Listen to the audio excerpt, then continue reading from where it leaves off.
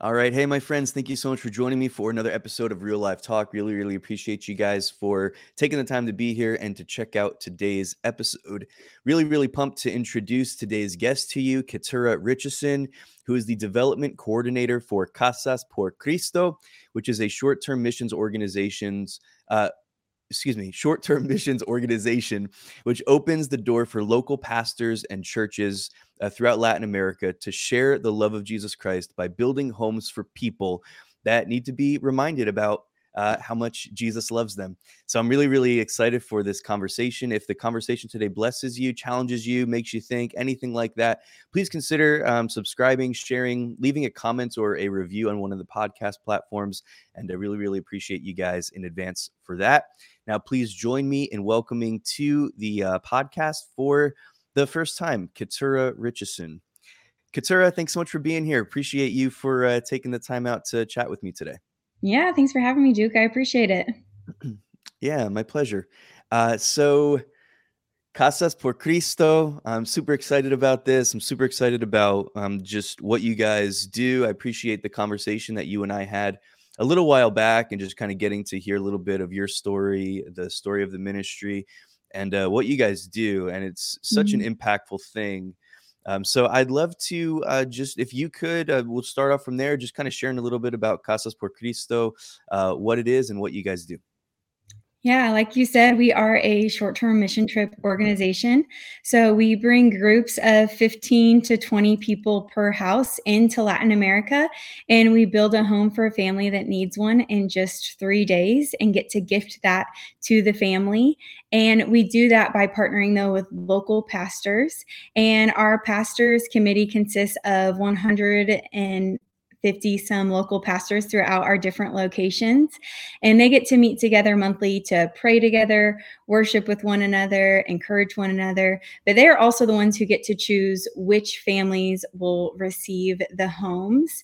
And so for short-term mission trips, when you think of how could I bring 15 to 20 people who don't have language, culture, evangelism training into country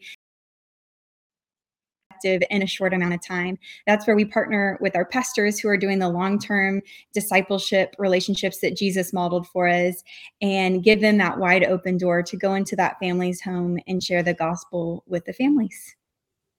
That's so cool. Keturah, I'm really sorry about this. No, On my end, it cut off. I don't know oh, if that happened on your end. I don't know what happened, but everything went away. your I video. didn't actually get to hear. It just clicked back in, and I caught the tail end of what you were saying. So Okay. could we pretend Yeah, that I that's had just asked you that question about who you guys are and what you do as an organization? And can you go through that one more time for me, please? no worries. I'm happy to. Hopefully it stays. I don't know if it's my internet connection or what. It normally does pretty well, I think, but I'll try again. Yeah, I don't know what that was. And I've never seen that happen before, but I don't think it was your fault. Your video So just went away for a while and then it came back. So I just assumed gotcha. Okay. that So we probably captured all of it maybe. on there. It was just you probably by yourself for a minute or however long that Yeah. was, but I just didn't hear it. No, And no so worries. I will share I it want to again. make sure I'm getting the whole scoop here. So yeah.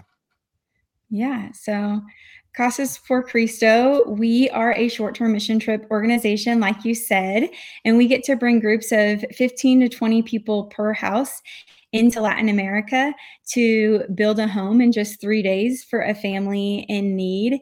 And we do that by partnering with our local pastors. So we have a pastors committee that consists of 150 plus local pastors that meet together monthly to pray together, worship, and encourage one another. But they are the ones who choose which families will receive the homes. And so when we think, how can we effectively do short-term mission trips and bring people into foreign countries that don't have language, cultural, or evangelism training and do something effective, we get to come in and in that short term serve.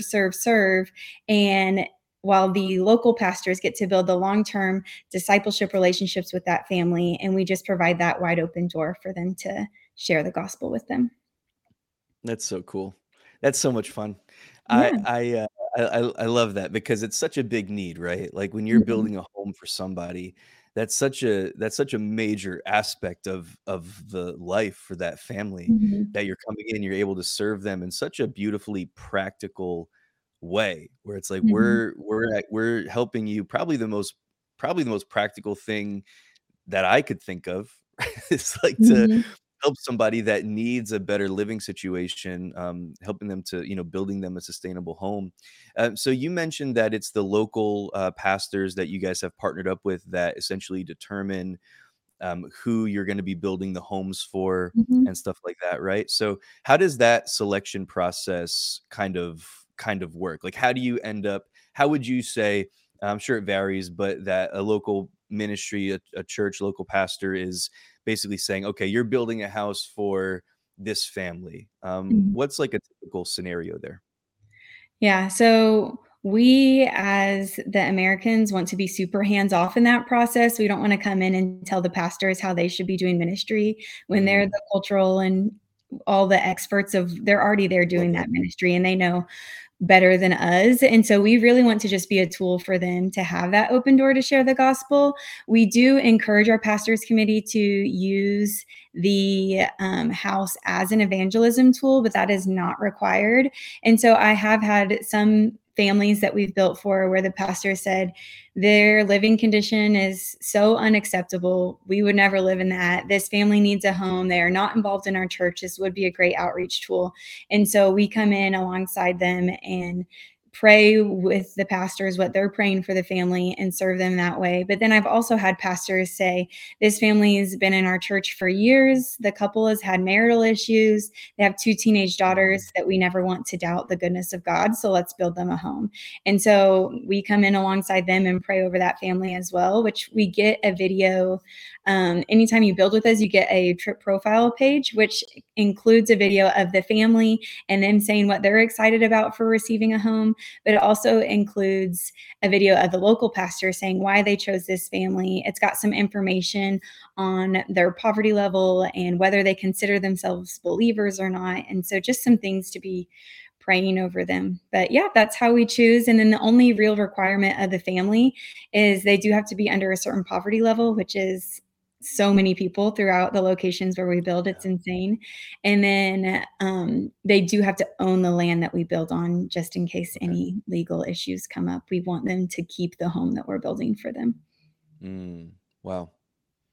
Wow. Wow. Wow. Yeah. So when you build a home for somebody, you said that you guys do this in 3 days. You build the Mhm. entire home in 3 days. Yeah. Now, is it the same? Is it like a set structure, the same size home every time, or are there different sizes depending on, if it's like a family with 3 kids, 4 kids? Like how does that kind of work? Yeah, so we do have one set house that we build in each of our locations. Those things can Mhm. vary a little bit, like which way they want the door facing, if they want the house this direction or that, those kinds of things change a little bit. And then our Mexico houses, we have 2 locations in Mexico, in Juarez, Mexico, and Acuña, Mexico. And because they are and a lot of you guys will remember that Texas freeze we had a few years ago that shut down the Yeah. power grid, that same freeze happened across the border. And so we think of our border towns as having this extreme heat in the summer, which especially in El Paso, it's like super, I mean, 100 plus for most of July and August. And they do have that extreme heat, but what they really need shelter from is that extreme cold. In Juarez, I know they have over 50 people freeze to death every winter, and that's not including Wow. people that are just miserably cold. And so there we do have to do, we have to have a completely sealed up home. So we do insulation, drywall, blackboard, chicken wire, and stucco. So that house model looks a little bit different, which we do electric in our homes, windows, doors. We have a mini split AC heating unit that you can gift the family, a bathroom addition in Mexico that you can gift the family on top of what you are required to provide by building with us. And then in our other locations, which are the Dominican Republic and Guatemala, Nicaragua and Honduras. It's more of almost like a tongue and groove shiplap type siding. That's a wooden siding. It's really a beautiful home, actually. And then we still do fans and electric and that kind of thing there. But their Mm. climate, if we did the Mexico style house, it would all rot out in those climates because it's too humid. And Wow. so it varies a little bit by climate. And then in Guatemala, it is known where we build. It's the land of eternal spring. That's kind of their country's little slogan. And it's beautiful weather. We're up in the mountains. It's like 70s, 80s, pretty much year round. And so there they spend a lot of time outside. So they get a much larger front porch area than some of our other homes. Whereas our Dominican homes, they have the biggest family size out of anyone we build for. So we do add an extra bedroom onto that home. So it varies a little bit by those kinds of things, but each country has its specific model. That's so cool. Man, this is so much fun. I love this so much. Obviously, I think we talked a little bit. I have a really big heart for Latin America. Mhm. I was a missionary for a few years in Mexico. My wife is from Mexico, and we've taken a lot of trips, a lot of short-term mission trips Mhm. into different parts of Mexico and stuff like that. So I'm such a big fan of what you guys do, and just because I want everybody to hear what this is. What's the average number of homes that you guys build in a year?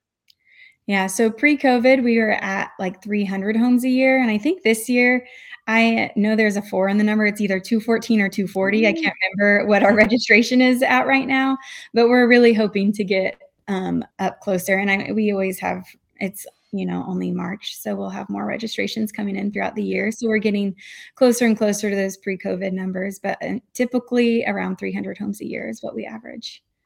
That's so cool. Yeah, so I imagine COVID slowed you guys down a little bit. Did Mhm. it slow you down a lot? Were you still able to go and to, do these trips? I know there were a lot of like travel restrictions and things like that. How did that affect you guys?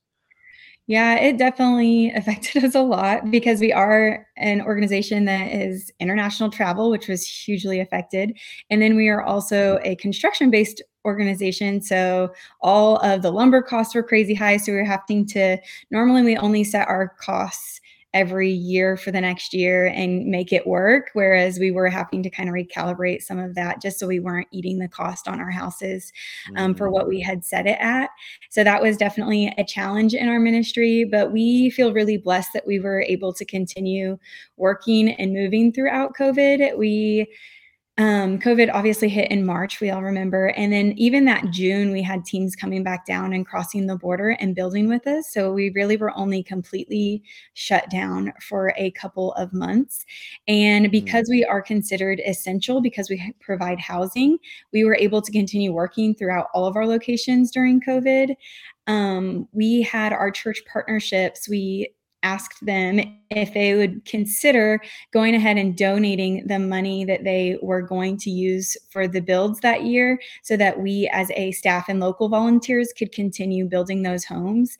And so we had, I think we still ended up doing over 100 teen trips even in 2020, which is amazing for mm. what was going on and that That's we were cool. able to continue doing the ministry we feel like God has called us to do. But then I think we are still close to 200 homes for the year between all of the donations. And we call it Hope Restored because during the worst part of COVID was it hit during our spring break season. And so Mm, we have a ton of teams that come down during spring break. And a lot of the families had already received the materials for their house to be built the next week. And we were having to go collect those because the teams weren't allowed to come, which is mhm. understandable, but very heartbreaking for those families who had waited Yeah. potentially already up till a year for their home. And so coming in and taking that's why we started like Hope Restored, so we could restore that hope and come through for those families and still build the homes that had been promised to them that year. And we had a ton of generous churches and were able to get the PPP loan and other things that allowed us to keep doing ministry and come out, I feel like, on the other side even better, and with the pruning and the creative thinking that we had to use to work through that Yeah. season. That's so crazy. The COVID season, especially the early part of it, so many churches and ministries, as well as businesses, of Mhm. course, as well, all kinds of organizations couldn't operate and or couldn't figure out how to innovate effectively through that process, and ended up having to close their doors. I mean, so many Mhm. churches and ministries ended up closing their doors completely. And when I say that, I don't Yeah. just mean for the season. I mean, they never reopened Mhm. because of what happened there. And so I just think it's really, really cool that you guys were able to, kind of find out how we can keep doing this, even having to scale back pretty substantially, not Mhm. being able to build the number of homes that you guys are used to building, but still trying to find those ways to, effectively serve in whatever capacity you could. I think that that's really cool. I think that everybody that was able to do that, that churches and ministries that were able to kind of find those creative strategies and solutions for working through that time, as you just mentioned a second ago, Mhm. I think they did come out from that season even, stronger and more hopeful Yeah. and more resilient, and with an even greater, I think, capacity to do ministry when things kind of went back to normal, or the new normal that we kind of settled into after Mhm. COVID. It was like, yeah, just that whole thing. There was a lot of ministries were strengthened, I think, in different ways, because they learned how to kind of pull and band together in ways that they never had to do that before, and so that Mhm. was pretty cool to see. So it's awesome that you guys kept going, kept persevering, kept plowing through, and now you're on that uptick again, where you're starting to get back to, where you're maybe on pace to have a little bit closer anyway to a normal year this Yeah. year, and then We going feel forward. like it's getting a lot closer to normal, no more needed vaccinations and no more. I think especially, and it was really hard, I know, on our foreign field staff, there was just a lot up in the air. I know our people in the Dominican, our directors down there were pregnant at the time with a baby. So it was like, are we going to get stuck here? Am I going to have to give birth here? And then I think the wife ended up coming back to the States for like months without the family trying, it's just like, there are a lot of those situations that were messy. And then our Guatemalan team, they were on super strict curfews. It was like, I forget, 6 a.m. to 4 p.m. or something, but after that, you couldn't be out at all. And so they would get up Wow. and work hard throughout the day, but then you were really isolated to your home. And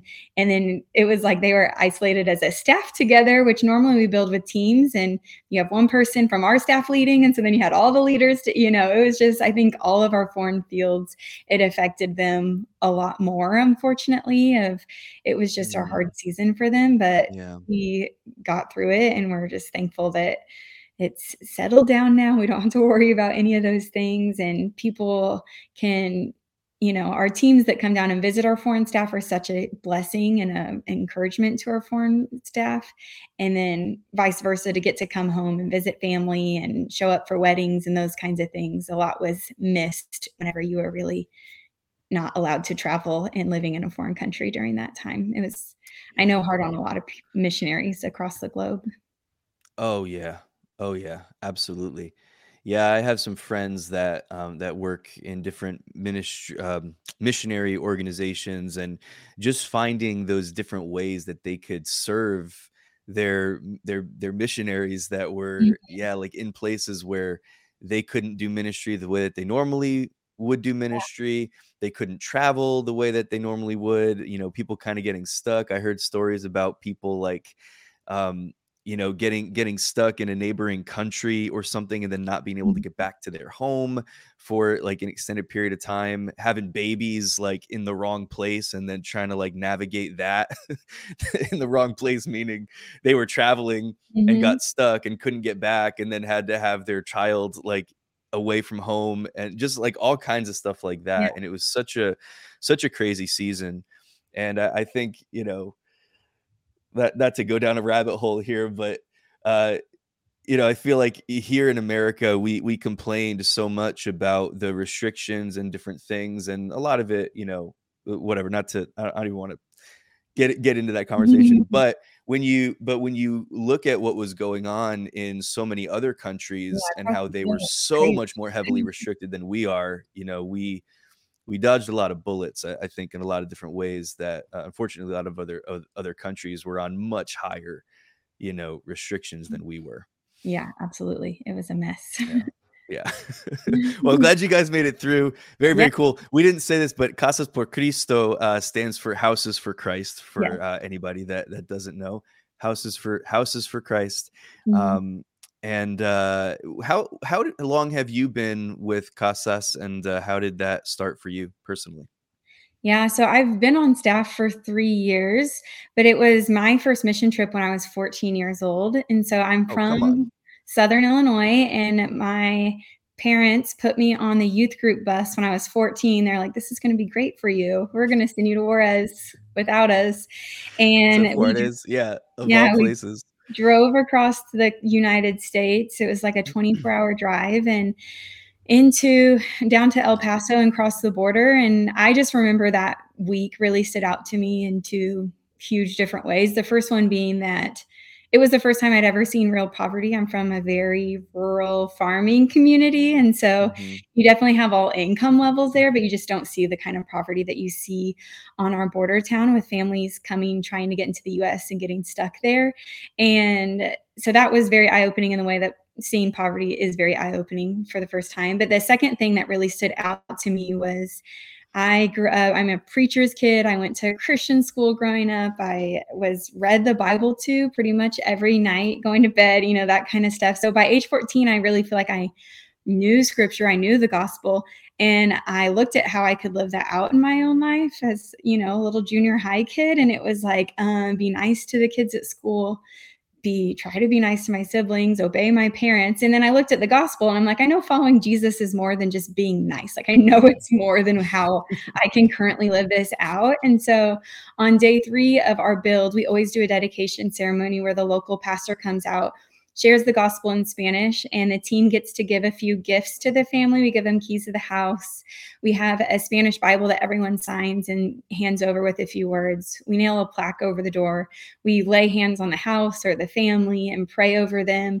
And I just remember on that final day of our build when I was a kid, thinking like, this is what the gospel is really all about. It's about going to the ends of the earth and doing whatever it takes so that people know that I love them and that they're loved by Christ and seen by Christ as well. And so that's the week that I decided I wanted to do mission work, and ended up going to Bible college and have worked with church plants overseas and in the US, and have worked with I've worked with international students for the majority of my adult life, teaching ESL in universities and doing Mm, programming for them, which was fun. But then coming on staff with Casas, my sister has actually been on staff with them for about 10 plus years. It's somewhere in there. And she called a few years ago when I was working at the University of South Carolina and said, "Hey, they're making a new position. It's going to be perfect for you. Your future boss is going to give you a call and talk to you about it." And I was like, "I don't know mhm. about this," because I had also kind of been like, if it's not church planning, I don't know that I want to fundraise for that kind of role. Right. But just seeing how much church growth and development is involved in what we do. I mean, our local pastors year over year just get tons of new church members through our ministry. There's a lot of growth in their ministries that you get to hear about. They'll have, commitments to Christ that they talk about. On average, every house we build equals 1.8 baptisms. That's my favorite statistic that we Woo, come on. track. It's um, awesome. so just learning more about how in-depth our ministry is with church growth and development and really spreading the gospel throughout the Americas and in turn, I guess the growth you get to see in our churches here in this state and giving them. I've always loved missions, so getting to raise up a heart for missions in the local church where I'm from and getting people outside of their box and outside of themselves and doing something for another family that requires a little bit of sweat and sacrifice Yeah. is more of, I feel like, what Jesus has called us to do. Yeah, yeah, it's so good. I'm such a big fan of short-term missions, and I know that I mean, like I've heard quite a bit of like criticism when it Mhm. comes to missions, because of the fact that so often I think it becomes this thing. I don't know if I'm gonna say this right or not, but like there's this idea of us trying to come in, and whether we're coming from America or from another Mhm. country, but coming in and like trying to almost like presenting ourselves in a way like, oh, like we know what you need and we know Yeah. what's better for you, and kind of coming in from this place of like, in a long term standpoint, you're not really Mhm. helping them better their situation. You're actually maybe making them dependent on you, or dependent on something else. Mhm. And I really love the way that you guys do it, in that, because I think that the way to really, or one of the ways, not that I have all the answers here, but I think that one of Mhm. the ways that I've seen that really makes short-term missions very, very effective, and Mhm. effective over a long term with a lot of long-term fruit, is when you get on the ground and you partner with local ministries in the area, so Mhm. that you're not, you're not going in and just like helping somebody get a free meal, or going in and helping somebody get some information and then kind of like leaving, but you're actually helping them to stay connected with the community, Mhm. that can continue to, help them grow. And that I think that local partnership with people that are in the area. And I even like what you said, that like you don't try to dictate all of the little details, even down to like the Mhm. most important detail of who we're actually building these homes for, that you actually leave that up to the discretion of those that are actually going to be continue to be there and continue to do life with these people.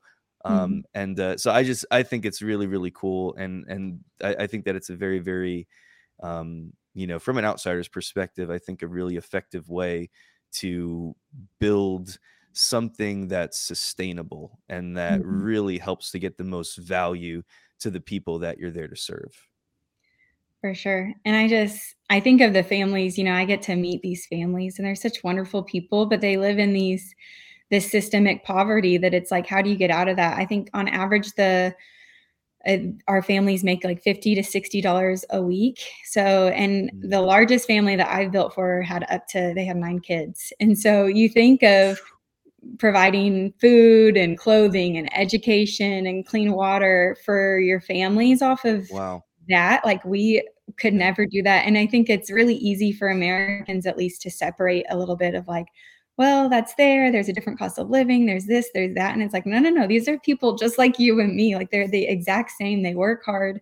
I know a lot of our Mexican families, they work, we have a lot of factories on the border because other people see that as an opportunity, as people come up and get stuck there with limited resources and family ties to kind of help themselves out as they can't cross the border. And so Wow. they've put a bunch of factories along our border towns.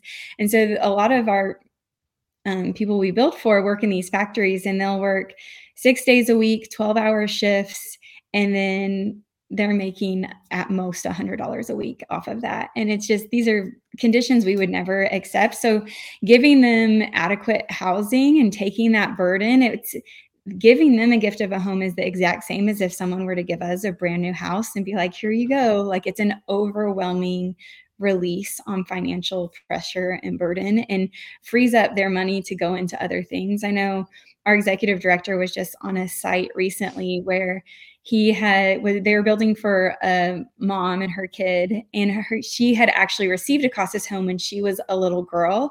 And she said because of that, she was able to go to university, and she was getting ready to start her first career position in one of the factories. So not just on the line, and was going to be able to make a better living for their family. And she was planning on sending her kids to college. And it's like, you can see how it does kind of shift, at least for some families, Yeah. helps them get out of that cycle a little bit. And so it is a huge blessing. And I think whenever we come down and build, I not all of our people get to see that side of it because they're not extravagant, homes that we live in, even like here in the US. They're 400 something square feet, and Mhm. I don't know, but they're just a huge release of that burden for our families, Yeah. for sure. That's incredible. And touch on too, because I would imagine that the quality of life changes so much, with having a home that you can live in, where maybe before that, and I don't know what the conditions are like, Mhm. before, but I imagine in some cases, just having been in different, some different Yeah. places, like I would imagine that there's not always a floor in, in like where they're in their living situation, that it might be a like just dirt that people are living in, and that kind of thing prior to you guys coming in and building the home. Like, how have you seen just the quality of life for people change when come in and you build them a home? Yeah, it really is just a huge difference. So a lot of the homes or families that we build for, they're living in homes where they have, like I mentioned, the average money they make a month. And so they have such limited Yeah. resources. And so after providing food and water and education, all those other things that they have to provide for their families, after that, they have very little left over for adequate housing. And so they find scraps materials. I've seen, wood Mhm. crates and cardboard walls and blankets for wall. Like I've seen it all.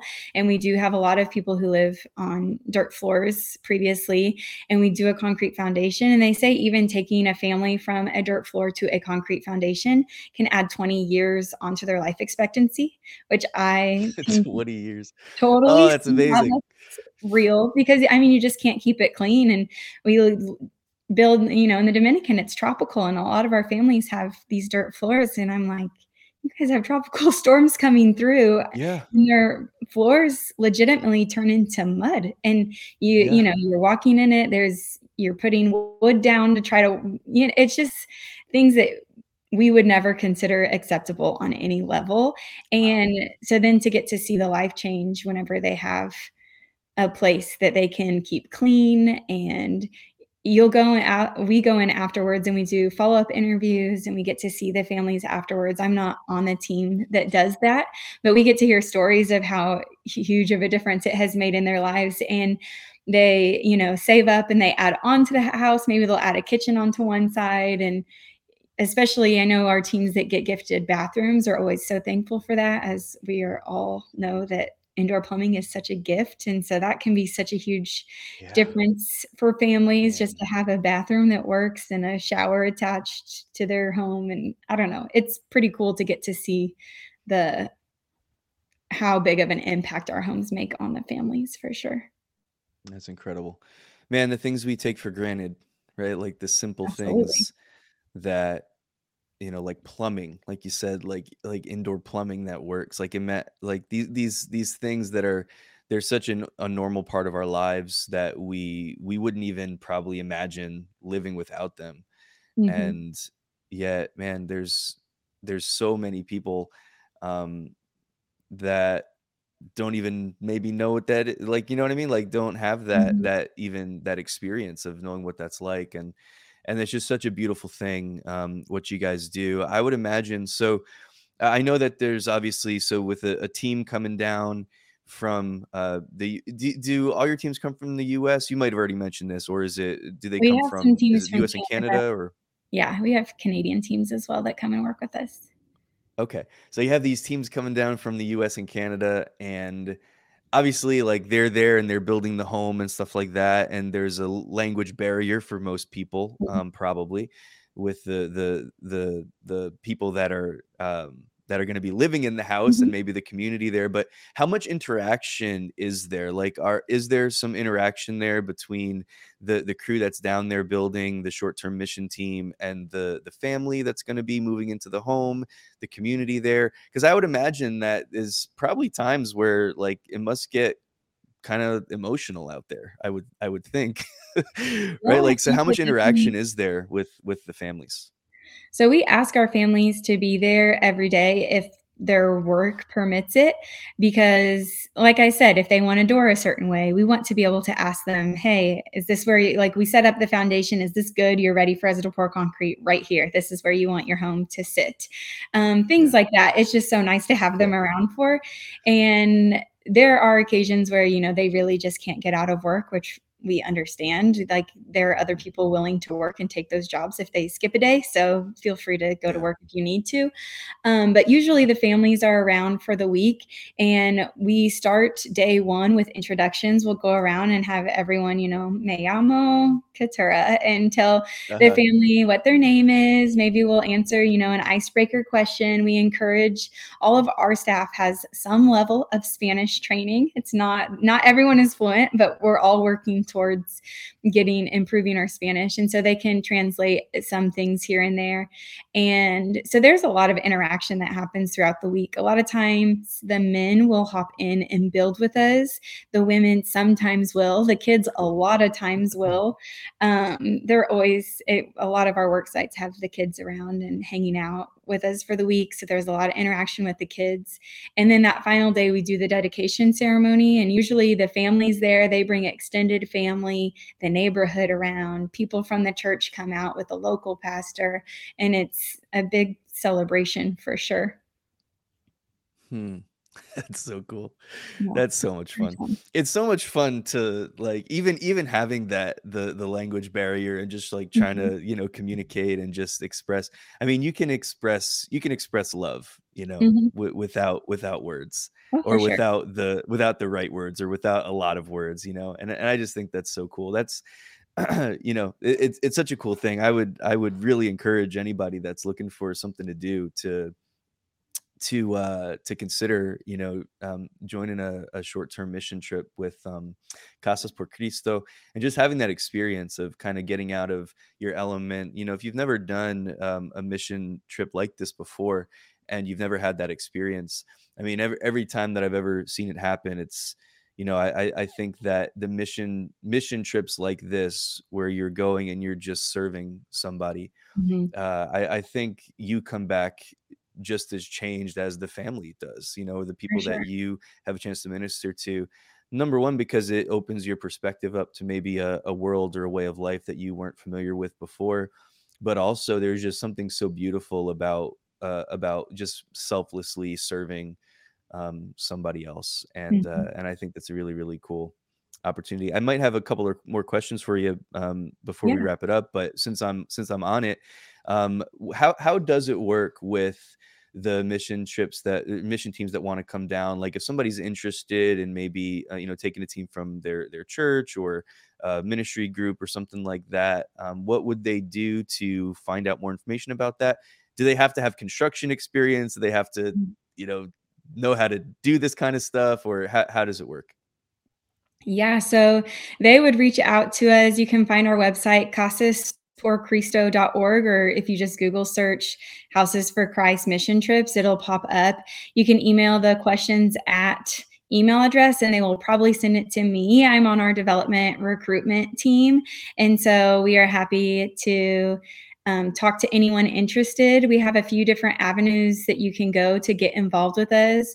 We do have internships, so people who are at least a year out of high school can come, and we have a few different ways you can serve with us. You can do summer-long internships where you're on our building team where you build. It's like 10 weeks in a row you're building. It's insane. We say it's an opportunity to come serve your guts out, and that is not wrong.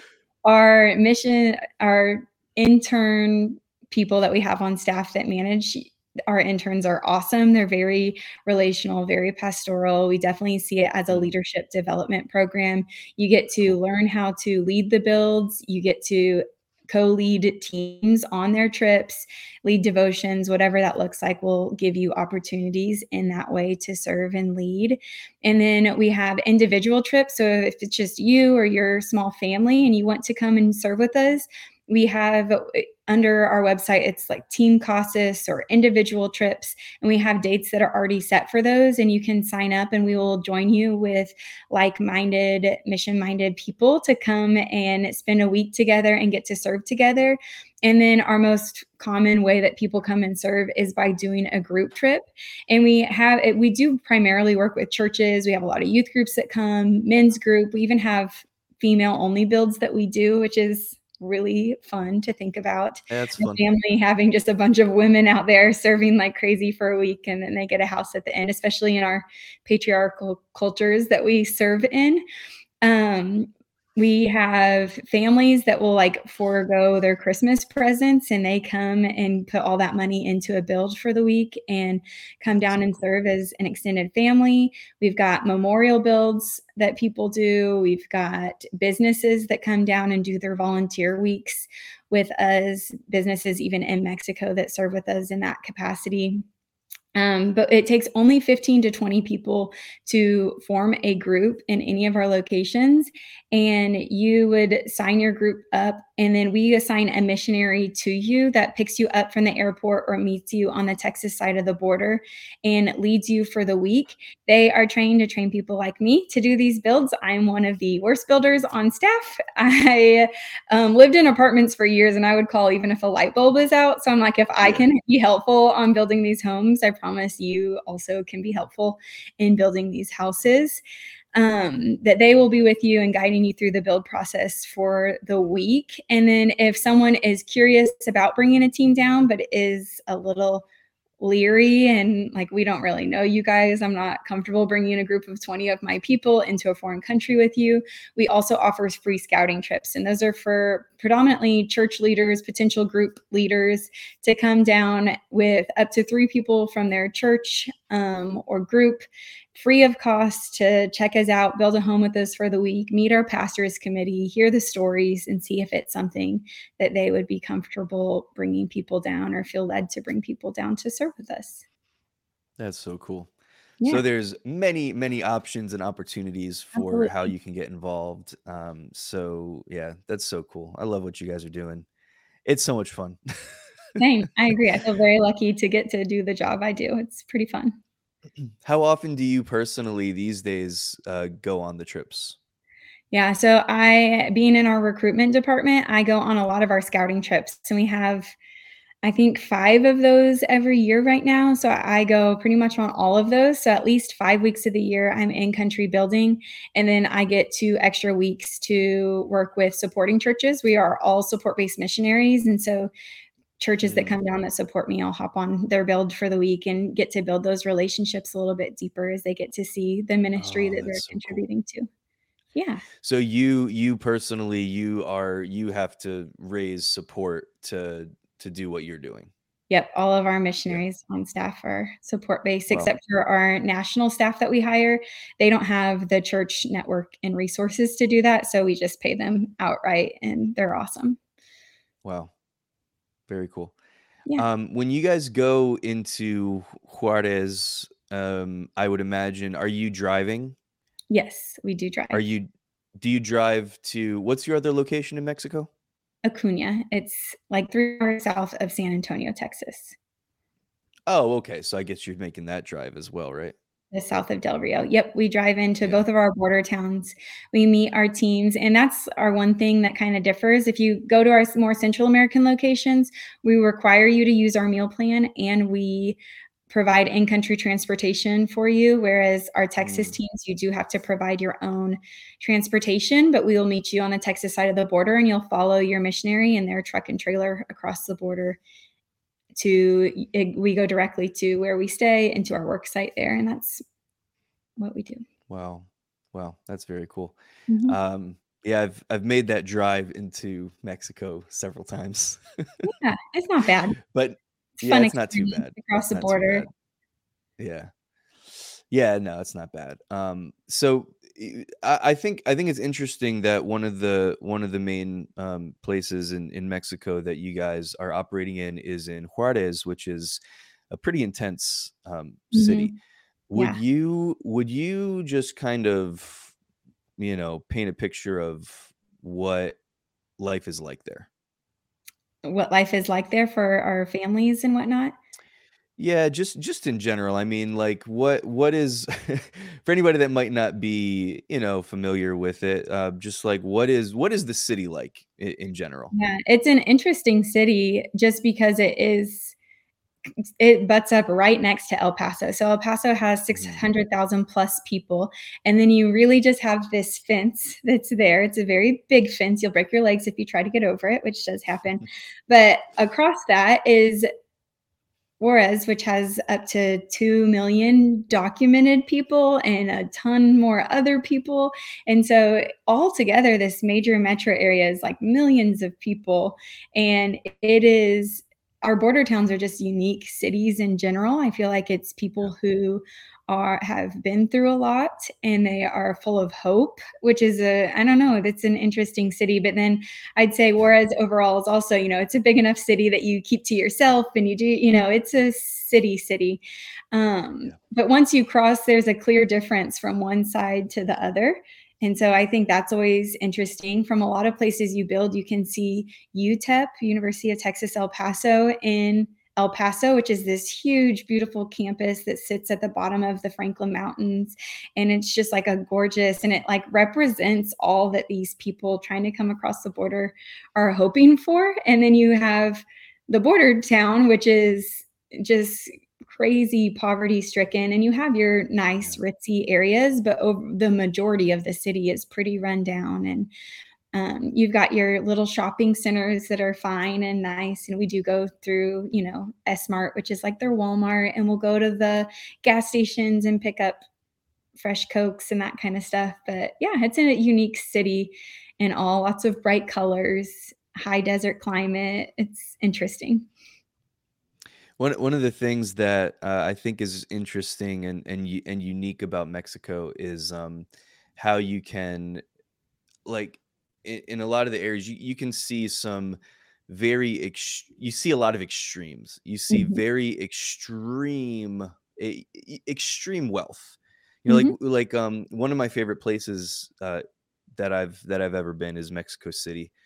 And Mexico City is this, like, you Not don't been ever want to be driving, like, you don't Mhm. ever want, there's a lot of negatives because it's like the most, I think it's still, is it still the most populated city in the world? It's I know it one. was at one point 30 something million people, and Mhm. it's like it just incredibly, densely populated. Mhm. But there's so much beauty, but there's also so much just extreme levels of poverty as Mhm. well. And oftentimes you'll see them operating right next to each other. Like Yeah. within a block, if you're driving by, you see like these homes that cost tens of millions of dollars. Mhm. and then and then you have these very, very extreme, poverty levels as well. And there isn't um there isn't as much of a middle class, it seems Mhm. like. So it's just very, there's a lot of extremes, but there's so much beauty. It's Absolutely. such a beautiful place. I mean, there's so much beauty all throughout Mexico, all throughout Latin America. So anyway, Mhm. I did want to ask you, if you would, before we wrap up here, is there maybe a story or two that comes to your mind of whether it was an experience that you had, or something from one of the interview teams or something like that, after you Mhm. guys have built a home for somebody, just kind of seeing the impact that the project had on the family? Is there just maybe one or two things that kind of maybe stick out as highlights in your mind that you could talk about? Yeah, for sure.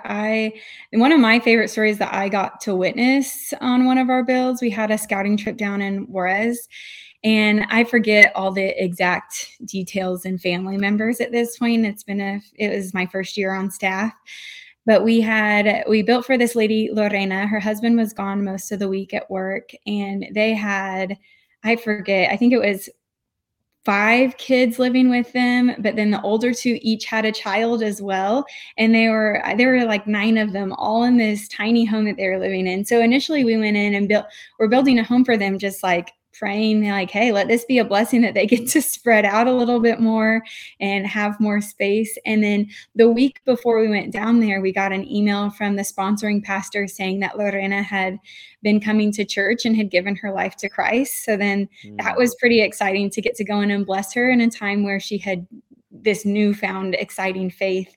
And then when we were there, we spent time with the family throughout the week. And at the dedication ceremony, my coworker Chris, he's our Mexico Juarez director there, he shared the gospel with the family like we do every single build, and I have never seen this at a dedication ceremony before or since, but he asked, "Hey, does anyone want to receive Christ?" And all of Lorena's kids raised their hand at the same time. There were aw, like 5 of them or something that were all like, "Yep, we want yeah. to." And so that was just really cool to get to see, which you don't always get to see that impact from the get-go.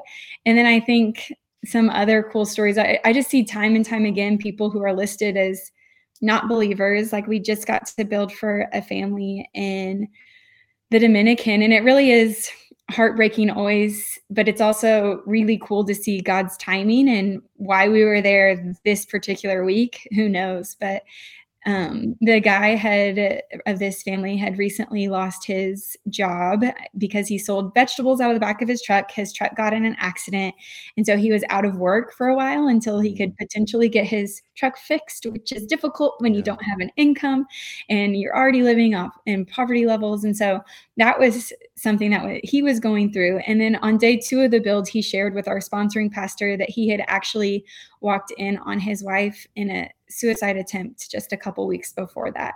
And so just to get to come into somebody's family's dynamics at a time where they are hurting and things are messy, and you're like, I mean, God knew that like they needed hope and they need to be reminded that he sees them and he loves them, and to get to show up in their lives at that time for people who would have said that they're not believers, but then by the end of the week are, you know,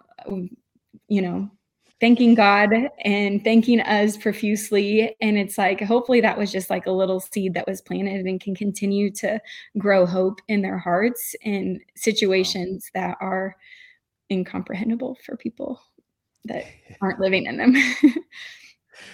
Oh, thank you so much for sharing. That's such a beautiful thing, man. I love it so much. I keep saying it, but I love what you guys do.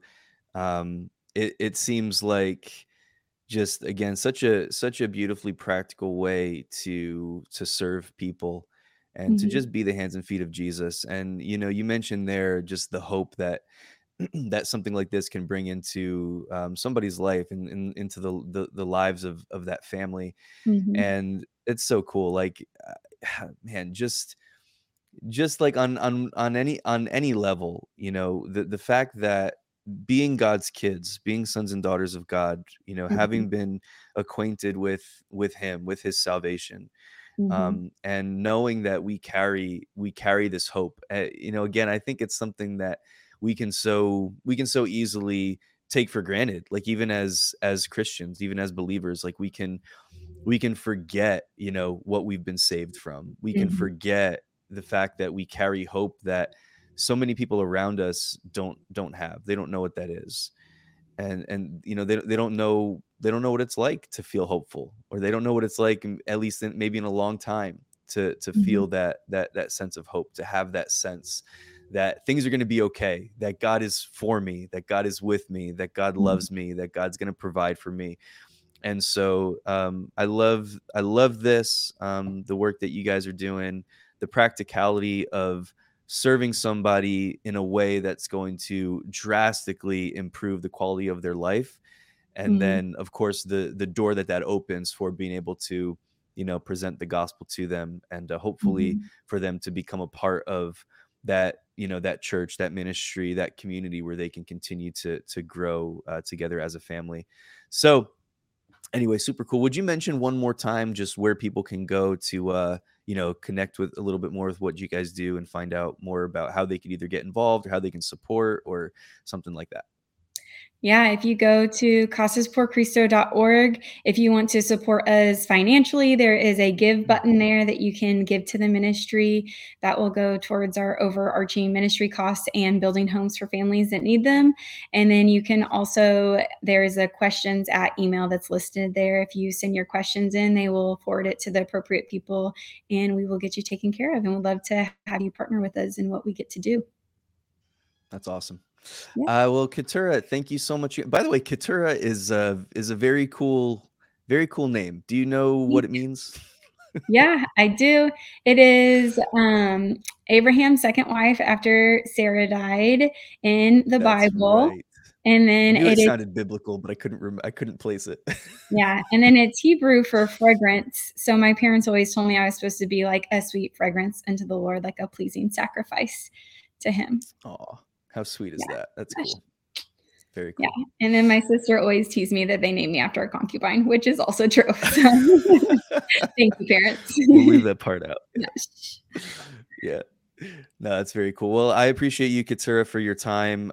You're awesome. The work that you are doing, and that all of the whole organization there, Casas por Cristo, the stuff that you guys are doing, it's super cool. I'm so excited about it. I'm glad that things are getting back to normal after Yeah, COVID, and I'm excited even for growth beyond this, and for just more opportunity to continue to impact the lives of people in same, for again sure. such a practical way. And it's awesome. So thank you for thank you for your service in this way Yeah, to the world. same to It's so you. cool. Thanks for what you do. We're all, God uses the whole body together, and it's pretty cool how it ends up Yeah, working out.